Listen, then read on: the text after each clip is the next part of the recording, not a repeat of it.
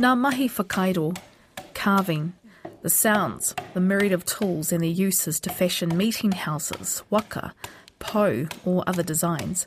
It's what the students learn and absorb at the New Zealand Māori Arts and Crafts Institute in Rotorua. The work of NZ Maki is evident at the National Kapahaka Festival Te Matatini. The stage is a carved, collapsible maho, or stage front, and is 30 metres in length and 13 metres in height. The construction of the maho involved Clive Fugill, who was recently honoured at Te Puia for 50 years' service. He started out as a student, and over the years he has built up an impressive knowledge base, learning from his peers, his mentors and students.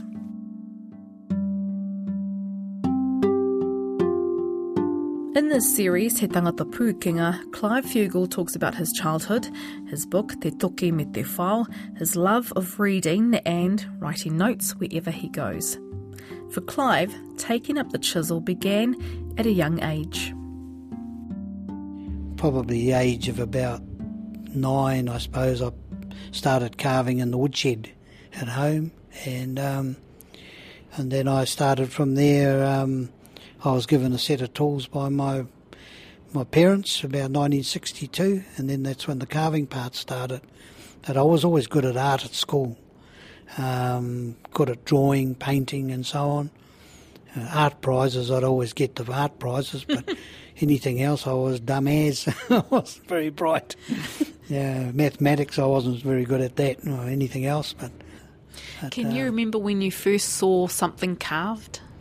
Probably my earliest recollections would be primary school. We used to have, back in those, social studies and that sort of thing, and they used to show these slides of Māori artefacts and different things, and I think that's probably the inkling of where it was going to go.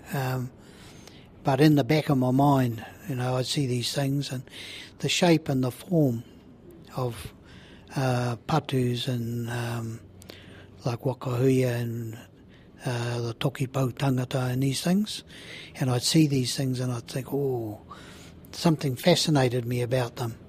And about the age of probably 10, I suppose, we went up north on a camping trip, and I remember we camped at Dargaville and on Christmas holidays, and it rained like anything, pelted down. And Father said, he's reading the paper, and he said, there's a private museum in here. Let's go and see this private museum and see what's there. And so we went to have a look, and you knew you were there was something there, because this guy had, there was a small waka parked on the lawn, and a waka keriru, the pigeon troughs and that. It was one of those and bits and pieces, and he said, this must be the place. So in we went. And this elderly gentleman, for many years I didn't know his name, but he had his house, the old house, but he'd taken made one bedroom, took the wall out, made it bigger, and he had a beautiful museum in there. He had, it wasn't big, but he had one of everything. He had all the cloaks, he had toki, stone adze, a big collection of kauri gum, all sorts in there. And he had these cases in the middle of the floor, and there was, one had two meres in there, hei tiki, and he had this patu onewa, so patu made out of stone, black stone, and he brought them out of the cabinet, let me hold them, and I held this patu, and that thing just blew me away at that time. The shape, the form and the feel of this weapon and how it was made, and fascinated me. It's fascinated me for years, that. And he did carving, this old man did carving, and he took me out the back and he said, okay boy, he got a bit of wood, put it in the vice and drew out the patterns, and he had all the carving tools there. And I remember he had the old filing cabinets, wooden filing cabinets, had them all the way up to the ceiling, and he'd pull the drawers out and they were full of the best, the finest English carving chisels. he brought the tools out and did the carving on the wood, show the different patterns, named them all, and I've still got that piece of wood. I kept it all these years. That was part of the inspiration.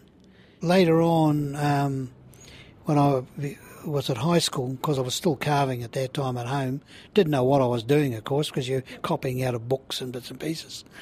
And at high school, I used to look at the stage area, and was all beautifully carved, and was done by John Taiapa and his assistant that he used to work with, Jim Ruru. And I'd sit and look at this carving. I'd say, oh, I love that. That's what I want to do. Perhaps it wasn't so much being at the right place at the right time, but more about Clive being around the right people. My neighbour was a carver, and we shifted into this new home in Hillcrest Avenue. And our neighbour, Dave Winterburn, lived just over the fence, and he was a carver. And he was Ngāti Raukawa, and he worked out at the buried village, carving there. And he was talking to my father one day, and he said, oh, here's a bang, bang, tap, tap, tap in the shed. And he said, what's that? And Dad said, oh, this young fella doing some carving. He says, oh, this I got to see. So he hopped over the fence, went in and had a look, and he said, I think you need a little bit of help, boy. So he said, meet me on Saturday morning, 7 o'clock, down, hop over the fence and meet me down at the kitchen in my house there, and I'll take you out to the buried village. Bring your lunch. So I used to go out with him, and I learned a lot from him. Then he said to Dad one day, he said, they're calling for applications for the institute. Maybe you should get the young fella to apply. The year was 1966. It was Clive's final year at high school. His father asked him what his career choice would be. At the time, he had two choices. The first was to head to university to study archaeology and anthropology, or head to carving school. So it was going to be either one or the other. And high school, I worked like anything in the last year at high school. Missed out on school certificate by a whisker, but didn't matter much because I got a letter back from the board at that time saying I was accepted back into the school. Not without a few problems, because when I applied for the school, they all looked at me and said, well, you're a Pākehā, you can't come in here. Dad said, well, he knows his iwi, he knows his hapu, he knows the rest of it. And they said, oh, yeah, but he doesn't look Māori, he's not Māori, is he? So Dad said, oh, okay. So we took a photograph in. It was a 5-generation photograph. It's the oldest child in each generation, and they were all girls. And so in the photo you have my aunt, who's my father's oldest sister. Then you have my grandmother, great-grandmother, great-great-grandmother, great-great-great-grandmother. And she was full-blooded Māori. She had the moko kawai. And Dad took this into the board and said, well, here's the proof. Even John Taiapa said, well, he said it says Māori or part Māori. That's what you say in your constitution. That's what it says. How many students were there in that so you were part of the very first intake? Yeah, first intake. There were 7 of us started. I always thought it was on the 15th of January, it was my birthday, but it wasn't. It was the 16th. It was the day after. Oh, okay. And we started from 1967 to 69. 3 stayed on, 3 of us, it was myself, James Rickard and Jimmy Fergus. We became known as the senior graduates. And so in 2013, James Rickard, head tutor at the carving school, took me on a tour of their workspace. So the shorter the hits, the faster the hits, they're cutting a circle. So each chisel and each timber has a different sound when you're carving. Yeah. So they all make different sounds. So whakaira has got to do with your eyes, your hands, and your ears in unison. You kind of have to get them all working together. So when these guys go away on holiday and they stop for 3 weeks, everything just goes out of focus, if you like. And so it takes them about 2 weeks to get back in the zone. But it's all about listening. So you can hear a sound across the room and know what style of... Yeah. And in some instances you can tell whether the chisel is under stress or something's under stress because they're bashing it too much. Pounamu, you can feel it in the blade. What do you mean pounamu? Oh, pounamu adds. We got pounamu adds, yeah. What does pounamu add that the normal chisel doesn't? Well, it doesn't add anything. It just you can't make a mistake with pounamu. You can only take away so much at a time. And you can only use it for so long because it heats up. It's a water stone. So you can only have use it for about a minute, then you've got to chuck it in water to cool it down. Because you can feel it coming through the handle. It's kind of starts stretching. It's like, yeah. When Hone Taiapa passed away on the 10th of May 1979, Tuti Tukauko, who was at that time, he was the assistant when we started, to John. He took over the role of the master carver. And Tuti was with us for about 16 months, and he left to go back to Tauranga to pursue. He was very interested in contemporary Māori art, so that left the 3 senior graduates running the school. And then James and Jimmy got word from their people, because James' mother, Eva Rickard, called James back to Raglan, over to that side, for some work there that they wanted done. So that left me behind. So they asked me if I'd take on the role as the master carver of the school. So I was board appointed in 1983 to that position.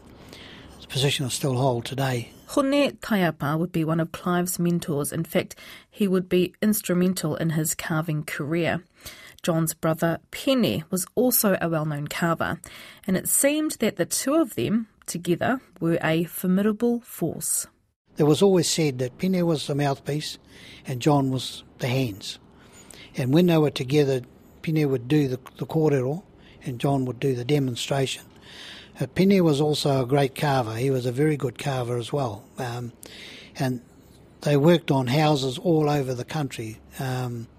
It's said that Pene worked on at least 105. John probably worked on, well, in the late 60s, probably 70 all up. With John, every single house was a masterpiece. He was unique in that he could build a meeting house from the concrete foundation right to the last stick of carving, tukutuku and kōwhaiwhai and everything in it. He could build it. He knew how to build it on his own virtually. He had the skill to do that. As a teacher, he was very good. Nothing fazed him. Until in the later years he got a wee bit, I think his health packed up a little bit, and he got a wee bit grumpy, but well, that was to be expected. But but he had a manner and a way of teaching that he'd say, he had a good saying, there's always a way. If you do a boo-boo, there's always a way of fixing it. And he told me one time, he said, well, you know, the person who doesn't make a mistake will never learn anything. The guy who makes all the mistakes will learn everything. Pene Taiapa was the first of the brothers to become a carver. That was in 1925. But John's talent with the adze and chisel caught up fast. Both brothers were Ngāti Porou and from a family of 14 kids, from Tamati Taiapa and Maraea Te Iritawa. Here, in an archival recording, Pene talks about how he first dabbled with the art form. I didn't teach myself. I was only mucking around with it, playing with the chisels and the wood and so on. But my whole background was built on Maori tradition and Maori history. My youth right up to that particular date, to make it exact, 1915, is a very important year to me. That's the time I interested myself in Maori culture. Not only carving, but also plaiting, weaving, and all of the other aspects of Maori culture. Haka, action songs, and I was in the midst of it. You are considered the finest of Maori carvers. Have you always stuck closely in your carving to the Maori legends? Yes, that is the reason why I am different from others. Mostly, the carver becomes a copyist, and without the background of historical and traditional knowledge, you can't incorporate the desire to produce something a little extra. thereby the distinction between my work and other carvers. What are some of the Māori gods that feature very much in your work? There are no gods featured in it, none whatsoever. Only ancestral images are projected onto carvings. No gods. They don't play a part in Maori carving. If they feature your ancestors, do they tell a story of some kind? Ah, that's the most outstanding thing about one's background. If you are steeped in history and so on, it comes very, very easily, and you can depict it or display it on your work to the satisfaction of the whole community. And that's the essence of a good carver. This year, Clive was surprised by staff at Te Puia. They held a special gathering in his honour to acknowledge his work over the past 50 years. He talks about some of the large-scale projects he's been involved with over that time. We've helped a lot of iwi with houses and also the teaching of students from each iwi.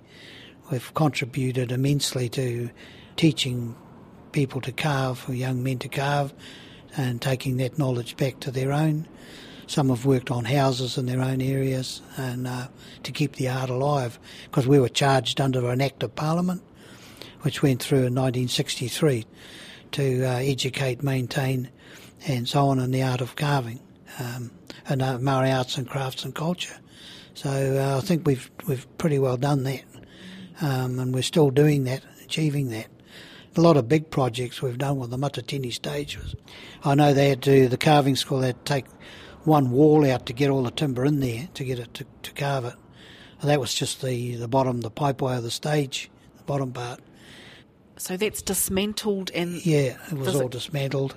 So it comes apart and it can be assembled and disassembled. But that was one of the big projects that we worked on. We're doing several big projects at the moment for... one was for Gallipoli, for the 100 years centenary of the Battle of Gallipoli.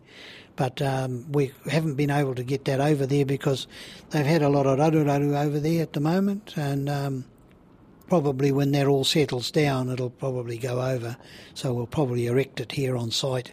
At the moment our guys are working on a series of 3 panels which will go into our new carving school, and they're huge, they're really big pieces. So the future of our institute in Te Puia looks really great. Clive is an avid reader and always carries a notebook around with him. In fact, it was the notes that he's accumulated over the past 5 decades that helped form the book Te Toki me te Whao, the story of Māori carving tools, that was published at the end of last year. It's part of my life, I guess. The other track I would have probably have taken was either archaeology, ethnology or anthropology. So as my career started at the institute here, I realised that the study of those tools went with the carving, because in early times they had to have used these tools to do carving, chisels and so on from stone and bone. So that led to the study of Māori tools and tool technology, and that's what that book was about. So I started to do that, and because I was good at art at school, I did all the drawings myself in the book. So there's 80 odd drawings in there, and I drew them myself at home. All I'd do, I'd draw them up, and then my wife would scan them, and then we'd email them through. Yeah. Easy. When did you start the book? When did that become a... It took about a year to do. Quite easy, because I had answers and things at home. Some of the collection that I started a collection up here years ago, and people would come in and donate a few of these stone adzes to our collection. So we've got quite a good collection here now. So I borrowed some from there, and got drawings and so on for those. We learnt from John Taiapa how to use an adze, and it's essential when you're doing meeting house work. That big work, the adze is the number one tool. You can use all sorts of modern equipment if you want to, but the adze at the end of the day can remove a lot of wood very quickly. And explain what an adze is, please. An adze is similar to an axe, but the blade is set differently, whereas, how would you say, an axe would be vertical. Yep. The blade of the heads is horizontal. They were also used for gardening tools. Probably well over 70 to 80% of tools found have been found on garden sites. I know of different instances where farmers have ploughed up fields full of adze blades, largely because there were garden sites there. And a lot of our students want adzes, you see, they're looking around for adzes.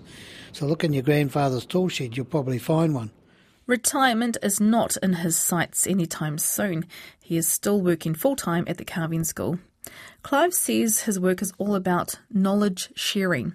He is working on a digital project that will do just that. At the end of the day, it's no use having all of this stuff stuck away in a box at home, not doing anything. It needs to be used and utilised for the future. And that's been the problem in the past. A lot of our old people passed away and took all the knowledge with them. I don't want that happening to me. I want to be able to have that knowledge still around for our people to use, particularly our young people can use it in the future. So we keep our knowledge and our arts, crafts and culture alive.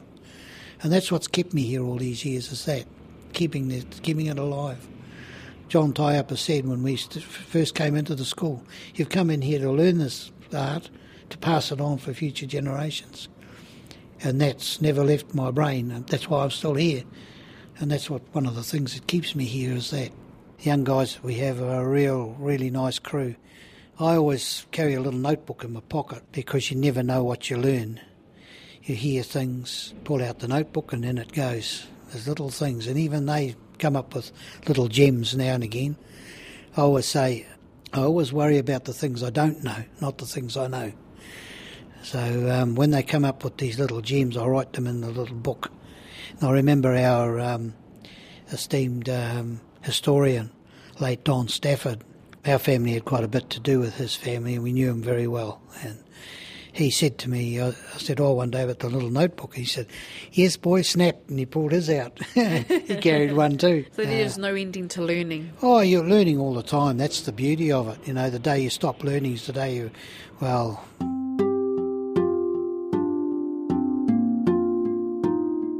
Learning is the biggest part of it. That's what makes life, is learning. You're learning all the time.